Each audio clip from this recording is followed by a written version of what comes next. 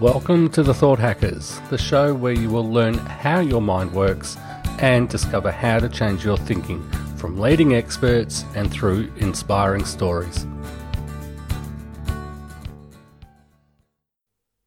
Good afternoon, everyone. My name is Nathan Siegel. I'm here with my colleague Hamish Baston out of Australia, and we are The Thought Hackers. With us today is a woman by the name of Carol Graham. She has survived the challenges of major illnesses, devastating personal losses, and financial ruin more than once, yet she has refused to become a victim. She writes for several monthly columns in various publications. She has been published in many anthologies, including a bestseller. In 2015, Carol received the Woman of Impact Award from Focus on Women magazine and Author of the Year for her memoir, Battered Hope. Carol hosts a bi-weekly show, Never Give Up Hope. She is an international keynote speaker, jewelry store owner, and is a certified health coach. Carol has 5 grandchildren and has rescued over 30 dogs. So Carol, I'd like to welcome you to the show. Thank you so much, and I appreciate that, Hamish and Nathan, for being here on the Thought Hackers today. It's our pleasure to have you. So for those who are listening to us right now, can you take us on a bit of a journey into your past as to what happened and how you developed the mental strategies that kept you from becoming a victim? Well, that is one loaded question. Of course it is. That was the whole idea. There are 12 chapters in my book, Battered Hope, and that entails 12 major traumas with several small ones. So it's a little difficult to take a couple minutes and zero in on anything in particular. But saying that to say this, that I have never, ever given up hope, no matter what I went through, no matter what I had endured, no matter what was thrown at me, no matter if it was my mistake or not. I always had the attitude that I will get through. I will come out a better person. I will be stronger. And maintaining that attitude probably came from a strong family childhood. And even though my mother was very ill and died when I was a teenager, I still understood that whatever happens in life, we can make the best of it if we choose to. And that was it. It's a matter of choice. It's a matter of whether or not you have a pity party and nobody shows up, or you have your pity party and go through the next day and realize that things aren't so bad. So that it's basically, to answer that question, would be attitude. Yes, and what I'm curious about is how did you develop it? Because, was it already there? Did you, an innate thing that was just there already? Or did it develop over a period of time? I can't really answer that, Nathan, to be honest, because I think I was very young. I think I was just a child. As I mentioned, my mother was sick my entire life, and I watched her suffer. I watched her strength. I watched my father pick up and never complain. And so I think that comes from my environment. I don't know. I've never been asked that before, actually, so that's a very interesting question. But again, as I mentioned in the last question, it is a matter of choice, because I can choose to be angry about those circumstances or not. I can choose to have a pity party or not. I can choose to blame someone or not. And whether, I make it my choice, I can't tell you where that came from. Possibly it is innate. Possibly it was from my upbringing. But it has gotten me through life. And I think another key issue here is I've always forgiven. Because if you do read my book, there is every chapter, most people get very angry and say, how did you make it through? How did you manage not to have, want to go kill somebody? or whatever, or not retaliate in some way. And it was my choice to forgive, because otherwise I'm only hurting myself anyway. So it probably is upbringing and just an innate sense that I'm responsible for what I do and my own attitude. Yeah. Agreed. This choice, Nathan, as you know, it comes up so often in these interviews, that the choice we have and the choices we make. Like I said, you've got the two paths to go down. You can be in that pity party, or you can and just recognizing the choices. So many people can't. They're so stuck in that problem, in the challenge, in the issue, that they can't see any choices. What would be your advice to that to people in that place to get to that place where you can make a choice, where you do see the choices? I think it comes down to perspective and having a positive attitude, because we're right back to, the last question. If I choose to have a pity party and constantly blame others, then that's where I'm going to live. Yep. And so it's where I want to live. I don't want to live in negativity. I want to live in positivity. And so whatever happens, I say, okay, what can I learn from this? How can I spin this so that I can help somebody else? And the more trauma that I experienced over the years, believe it or not, the easier it became, because that doesn't take away from the fact that you are hurt. And you certainly, you ask the question, why? And why does this keep happening? And why are, people doing this to me or whatever? But you don't stay there. Yep. And I think that is the key. It's where your choice is that you don't stay there. You still recognize it for what it is. You work it out, in your own mind, and you don't choose to stay in that negativity. I've seen too many people be literally destroyed, along with destroying relationships and marriages and everything else, even their jobs, because they want to make it all about them. Yeah. Yeah. Well, as you said, the thing about the pity party is it's a very common thing, and certainly I've had my own experiences of it. And for me, just a quick side note, a number of years ago, when I was going through this and I was in a lot of pain, I reached out into my network. I asked for a copy of the book Power of Now by Eckhart Tolle. And when I read a number of chapters, I got to a point where I realized that all the suffering in my life was self-generated, self-created. Yes. And when I realized, and the other big part of it was realizing that since it was self-created, I could not blame anybody else for what was going on. Then the challenge is, okay, well, how do I stop suffering? How do I stop doing what I'm doing? And that is part of what's led us to where we are today and talking with you. And as you say, and it's so true, it's a decision, it's a choice. And then beyond making the choices, living in that way where you don't create further suffering for yourself. Yep. Good point. Carol, quick, for some people listening, they might be thinking, well, okay, it's okay to say that you've made a choice and you can that decision's there, and the attitude. You haven't been what I've been through, and there's going to be so many stories that they're going to be stuck with, and the challenges that they've had. Can you? I'm just having a look at the information with the challenges, the stuff that you've been through, to give people a real understanding of your journey and the challenges that you have had. Can you just briefly run through them? Because there's quite a list there. Well, probably one of the pivotal places in my life would be one of the first choices I made, and that is when I sat in a doctor's office after many, many years of suffering and not knowing what was wrong with me, and the doctor finally had the outcome to the various tests that I had gone through, and I was excited because I thought, oh, great, finally someone is going to, after 17 or more doctors, finally someone is going to determine what happened, what is going on with me, so that I can, get better. And so as I sat at his desk and he said the big C word, and I thought, my goodness, I'm in my 20s. There's no way I'm going to be dying of cancer. And it was uterine cancer, and the only thing I ever wanted to be in life was a mom and wife. Mm-hmm. So to have that taken away when he said, you have a choice. And I thought, oh, great, choices are good. This is a good thing. Yeah. What drug can I take?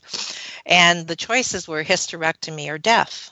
And I thought, well, If I have a hysterectomy, I won't have a baby. And if I'm dead, I certainly won't have a baby. So I don't like those choices. And basically, that's what I said to him as a young woman. And he's an esteemed gynecologist, with all the records on the wall and certificates. And I'm thinking, who do you think you are? And I said, I don't like your choices. And he said, you actually said that to him. I actually said that to him. A spunky little thing. My husband Awesome. my husband's sitting there going, yeah, that's her.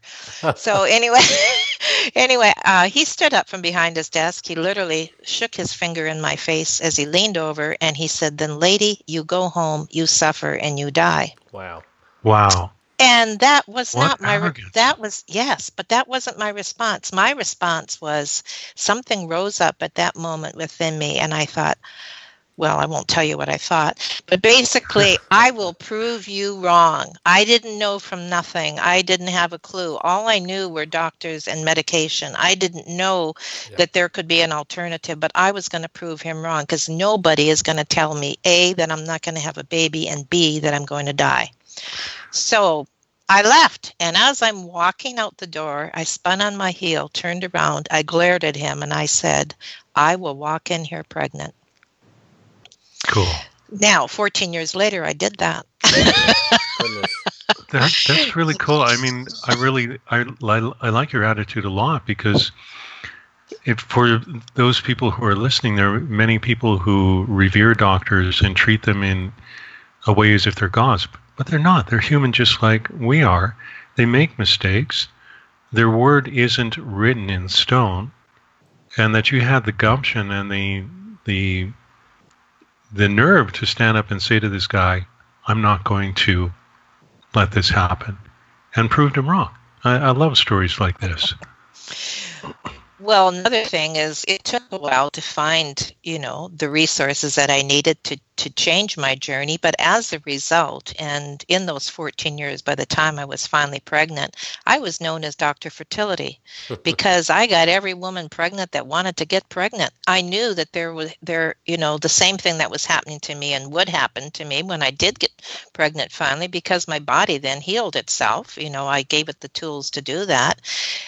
I knew that I'd be able to help other women. And so it began many decades now of helping women not only get pregnant, but also people in general just realize optimum health. That never would have happened if I had not been diagnosed with cancer. That never would have happened if I had said, okay, and had a hysterectomy. It happened because I knew there had to be another way. And that was when I said it was a pivotal point. I also realized as other things happened in my life, those too did not have to make who I was or who I was going to be. I had the choice to change and change my surroundings, my environment, whatever needed to be done in order to become the person that I wanted to be within that particular scenario. Yeah. You asked me some of the other things. I was raped as a young woman, and because I was in the wrong place at the wrong time, driving home late one night from work, I was left for dead. And that was gang raped. Yes, that was gang rape. That's correct. My husband and I had two very thriving businesses, international businesses, both of them, and both times two completely different set of circumstances. Our partners stole the business deviously out from under us without us realizing it, and we were left virtually penniless. One of those times, my husband was in South Africa when he got the news that our bank accounts were completely emptied, that all of our holdings were gone, all of our real estate was gone, all of our inventory. Wow. And we're talking back in the 70s, and $100,000 in inventory was a lot of money. Yeah. And on and on and on, and it was all gone. And I was in the hospital with spinal meningitis. They didn't know how that happened. My husband's on the other side of the world. And I had the very strong impression that I needed to call him to make sure he was okay. Middle of the night in the hospital, I dialed the phone number. I didn't even know what it was. I asked the nurse for a phone, and I dialed the number, literally. And It was the President Hotel in Johannesburg, South Africa. I asked for my husband's room. He answered the phone. He sounded extremely distraught and very, very quiet. I asked him what was wrong, and he was quiet. Mm-hmm. I said, "Did Dad call you?" Because it was my father-in-law who had called to tell me that this had happened. And he said, "Yes." And so I began to encourage him and telling him, this is not the end of the world. We're young. We can start over. Yes, we've lost everything, but what can we learn from this? And I began to talk him down, even in the state that I was in, and very sick in the hospital. Right. And the craziest part of the whole thing, what he said to me is, of the very moment that the phone rang, he was standing on the balcony ledge on the 19th floor, ready to jump, when the sound of the phone stopped him. Wow. So these are, when these kind of things happen in your life, you know you're here for a reason. Yeah. And it's interesting what you said, because, and for the listeners here, I want to underscore something very important. That sometimes when we form relationships, we dial into our partner so deeply and so completely that there's quite a strong connection. Mm-hmm. So that if something is wrong with our partner, wherever they are in the world, we can sense it, we know it, and if we act on it as you did, then it's at that key, that pivotal moment. And it's really important for those of you who are listening. This kind of thing, like many people will say, oh, that's coincidence. Oh, no, it's not. The illusion in this world is that we're separate. We're not. We can't possibly be. We're all on the same planet where everything's interconnected. And if we allow ourselves to feel that deeper connection, this is how you were able to sense with your husband that whatever it was, that something was wrong, and you called him, and that's what happened. Yeah. That's right, absolutely. And it happened another time in the book, too. It was that. So your journey from all that, and I think I'm just looking at what you've got written. That's pretty much all the stuff. There was the illness. Well, we lost a child too. Oh, so that's right, the child. Yes, and so that's another whole area in the book where women who have, well, not just women, but people who have lost children can really gain strength and encouragement from. Yes, wonderful. It's and quite a journey. Like I said, it's about the choices. You've got you're qualified to say, you get to these points in your life and you can make a choice. Even to be talking to your husband when he was in South Africa and saying, we have a choice. We can redo this. We can rebuild this. Or we can jump off the balcony. But the choices that you make have clearly got you to where you are now. To where you are now, knowing that you're a certified health coach and a symptomologist. Can you go into that a little bit and tell us about what you do with the work that you do? A symptomologist basically is like the dashboard of your car. When the body has things going wrong, just like on your car, the lights go on. Wow, what a great way of putting it. And when a lot of lights are on, you're usually on the side of the road. When one light comes on, you may choose to ignore it. Unless it's the engine light, but just the left turn signal isn't working or whatever, we choose to ignore the little things. What a symptomologist does is I look at all symptoms. I have a 3-page form that I have people tick off various symptoms. And what it does is it paints a picture of what is really going on. Because in general, the medical profession usually will put Band-Aids on these symptoms. Yeah. And the difference is and not they don't all do that. I'm just saying in general. And the difference is what I do, what a symptomologist does, is they look at all the symptoms, see what it could possibly be, painting the bigger picture. And then we do address the symptoms individually, but also, as a whole. And if somebody, for example, is dead bone tired, well, why? Is it because they're not getting sleep, or is it because there's something going on? Yeah. I've had people come to me with symptoms of extreme fatigue, and they had been diagnosed with chronic fatigue syndrome, and really all they needed to do was detox their liver. Mm-hmm. But they go on a variety of whether it's drugs or antidepressants or pep pills of one form or another, and all they're doing is, or too much coffee, and all they're doing is trying to mask the symptom rather than, I need to detox my liver. So these are the kind of things that I'm able to see. Detox is a huge thing that we need to look at in getting better health.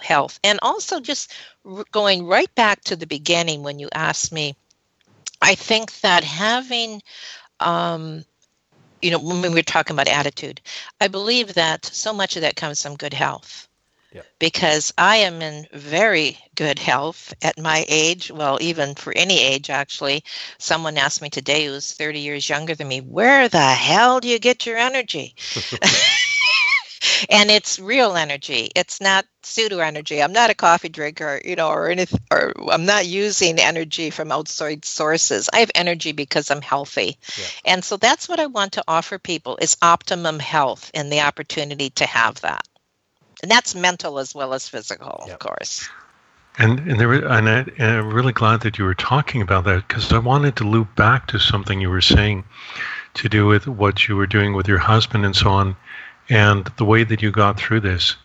And it's just something I wanted to touch on, because many of the people that we've encountered, they've wound up caught or stuck in the victim mentality. And one of the things that I discovered personally, is just a short aside, is that one of the reasons they get stuck in this is because they think that there's no solution. And what I discovered from my own thing is sometimes they just don't know how to ask the questions. And then they give up before they begin. Have you encountered that? I don't think so, because as I mentioned, even as a young woman, when it's just probably not in my nature, but even I meant with your clients. I'm sorry, I didn't mean with you. Okay. I didn't ask that correctly. Okay, now you're going to have to ask me again. Okay. Yeah, fair enough. It's just something that it was sitting in my mind, and I thought we need to talk about it.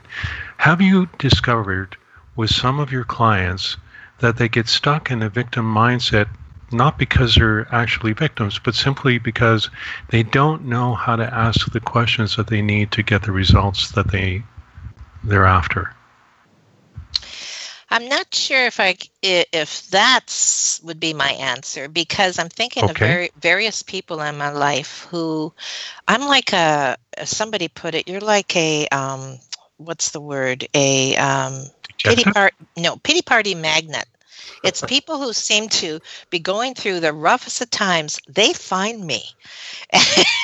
And I think that one of the reasons is because those kind of people, first of all, as the saying goes, people don't care how much you know. They want to know how much you care. And when you have that attitude that, you know what, I really care about you.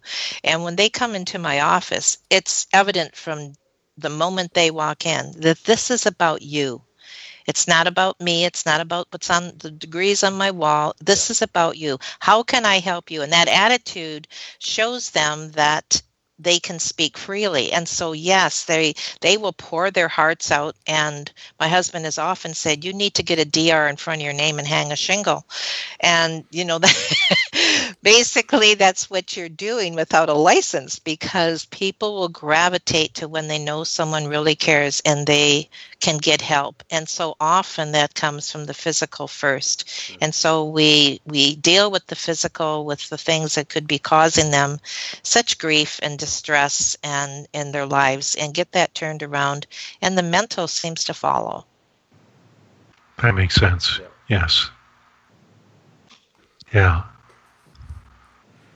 So in terms of what you do on a daily basis, like, do you have one or more daily habits that keep you on track, for lack of a better description? On track for? In terms of your mental attitude. I'm a workaholic. I work 7 days a week. I work when I sleep. That wasn't quite what I meant, but okay. I know. I think sleep is a complete waste of time.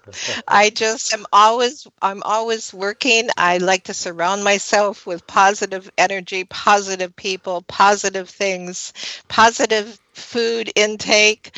No, that's not the answer you were looking for. But No, it's not. It's like, okay, but I might ask you it know, in a different. I think I'm going to ask a question in a little different way for a similar thing, and I think it's more if someone listening to you is in a place where they're the trauma's got that they're overwhelmed, they're anxious, they're depressed, whatever it is that they're really in that low place. What would be your number one advice to help them to change that state, to help them start moving forward from that? I don't think there's a simple, compact answer to that, because I get that a lot, especially online with the various posts that I write, whether it's on health or my lifestyle blog, which talks a lot about pain and suffering and hurting, within our own lives.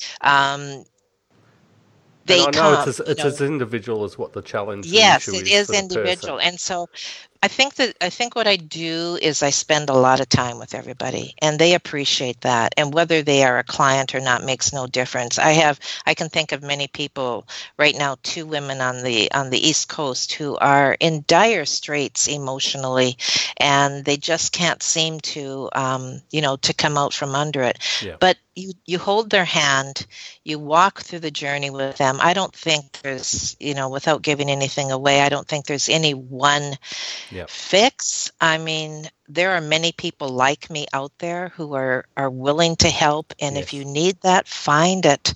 If you become overwhelmed with what you're going through, I've been there. I know what that feels like. I know what it feels like to take my car and drive it as fast as I can into a cement wall so that I wouldn't have to feel the pain anymore. I've been there and had my car literally, like the steering wheel, taken out of my hands and veered the other direction.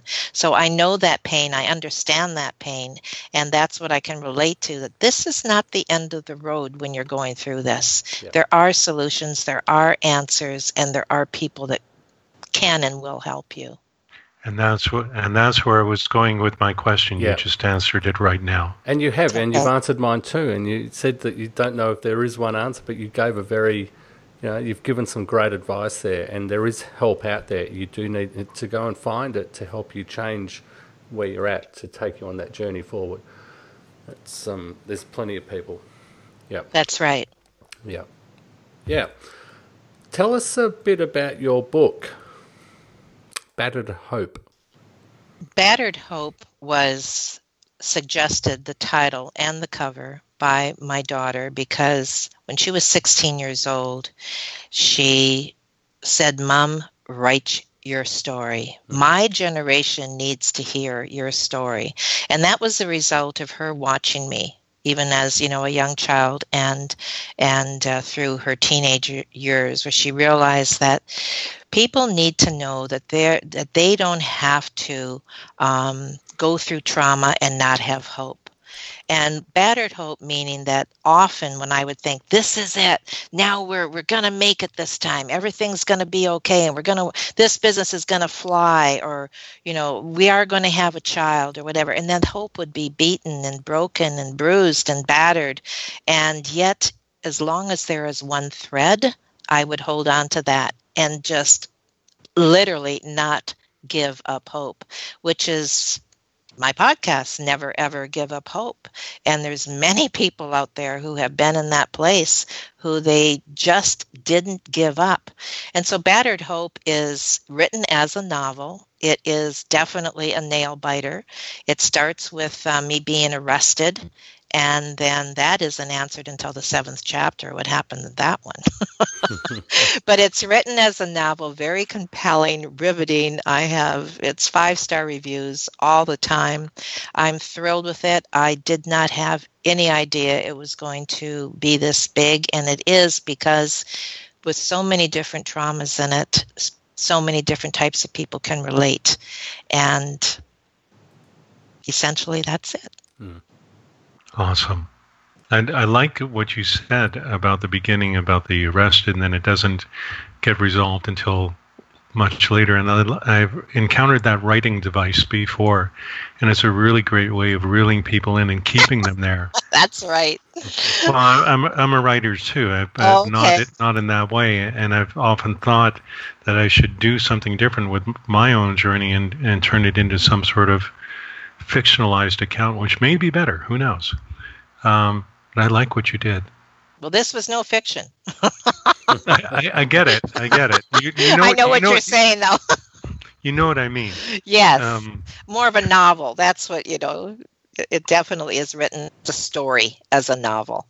And that's a kind of writing that I cater to, that I gravitate to, rather, is stories, because people like stories. They relate to stories. Very much. Especially if the stories are well told. Exactly. My father gave me 25 cents if I could shut up for 5 minutes. And I never earned it. And he told me, "You are the greatest storyteller." He was a minister, and I was preaching at 3 years old off from the pulpit because I had a story to tell. And so he said, "What you should do," and he died 35 years ago. He said, "What you should do in life is you should start interviewing people." And and because everybody has a story, and I love to hear stories. People love stories, so that's what I do.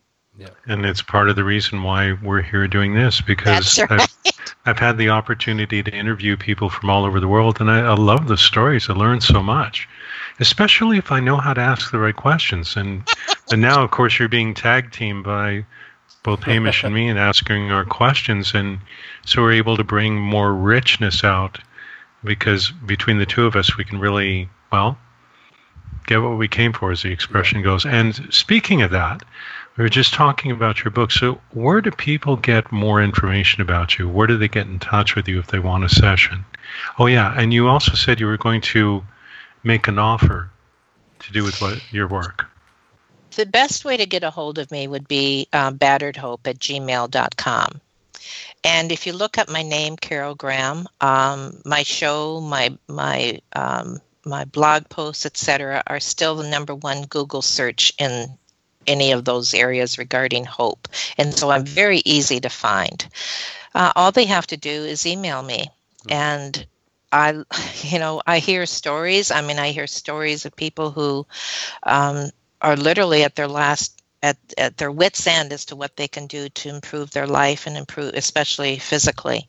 And it seems to be that the people with the most horrendous stories, those who the doctors have totally given up on, are the ones that find me. And I don't know how that happens, but I'm glad it does, because I do offer my services, as I'm offering today on this podcast, that I will spend the time, do the research, and connect with you regarding your own health issues. And that would be for the individual to complete the health appraisal that I will send to them via email. And then I will give them my assessment. They are not under any obligation. We can then do a Skype call, and I can see if I can help them. I do offer them results. And I think that's a bigger offer than I ever received from a lot of sources in my life, is a complete and total guarantee of results. Yep. No. That's really great. batteredhope@gmail. That's the easiest. So they just emailed you to start that assessment? Yes, absolutely. That's awesome. Maybe put onto the subject line that they heard this interview. And okay. From that. Yep. Excellent. We'll put all the links up for them. Yep. Yeah. So it's been really nice having you on the show. It's been fun talking with you again, reconnecting with you, listening to you. I like very much what you've shared with our audience tonight. Very grateful. Well, I thank both of you for having me on. There's the old adage that says people love talking about themselves. So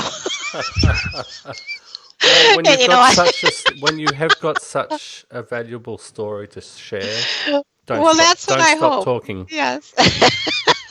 That's what I hope. And there is when we help others, we are helping ourselves, and when we share our stories, we're helping other people, and that's my mission, that's my passion, and it will always be, I'm sure. So I thank you, both Hamish and Nathan, for having me on the Thought Hackers, and I look forward to hearing it. Yep. Yeah. We will definitely have it on the site. I'm not sure of the timing, but we will have it on. The timing is under Hamish's control. And maybe love to have you back sometime as well. And take a different tact and sort of, it's been fantastic having you, Carol. Thank you. Okay, thank you again. You're most welcome. So for those of you who've been listening, my name is Nathan Siegel. I'm here with my colleague Hamish Baston out of Australia. We are the Thought Hackers, and with us tonight has been Carol Graham. So thanks for being with us, and we will speak to you again soon. You've been listening to the Thought Hackers. Make sure you subscribe and get each new episode emailed straight to you so you don't miss a show. And have a look at our resources page where you will find programs, audios and books that will create change in your thoughts.